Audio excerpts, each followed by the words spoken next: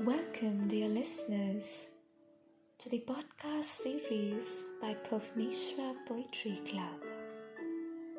In today's episode of Poets on Air, we have a special request by Mary Jane to all those who are struggling with their mental health in these tough times. Today, we're going to read Relax by Ellen Bass.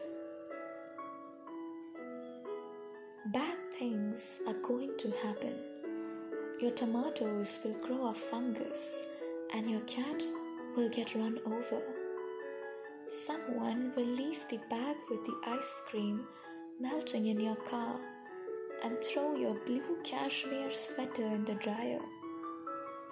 Your husband will sleep with a girl your daughter's age, her breasts spilling out of her blouse. Or your wife will remember she's a lesbian and leave you for the woman next door. The other cat, the one you never really liked, will contract a disease that requires you to pry open its feverish mouth every 4 hours. Your parents will die. No matter how many vitamins you take, how much Pilates, you will lose your keys, your hair, and your memory. If your daughter doesn't plug her heart into every life socket she passes, you'll come home to find your son has emptied the refrigerator, dragged it to the curb, and called the used appliance store for a pickup. Drug money. There is a Buddhist story of a woman chased by a tiger. When she comes to a cliff, she sees a sturdy vine and climbs halfway down.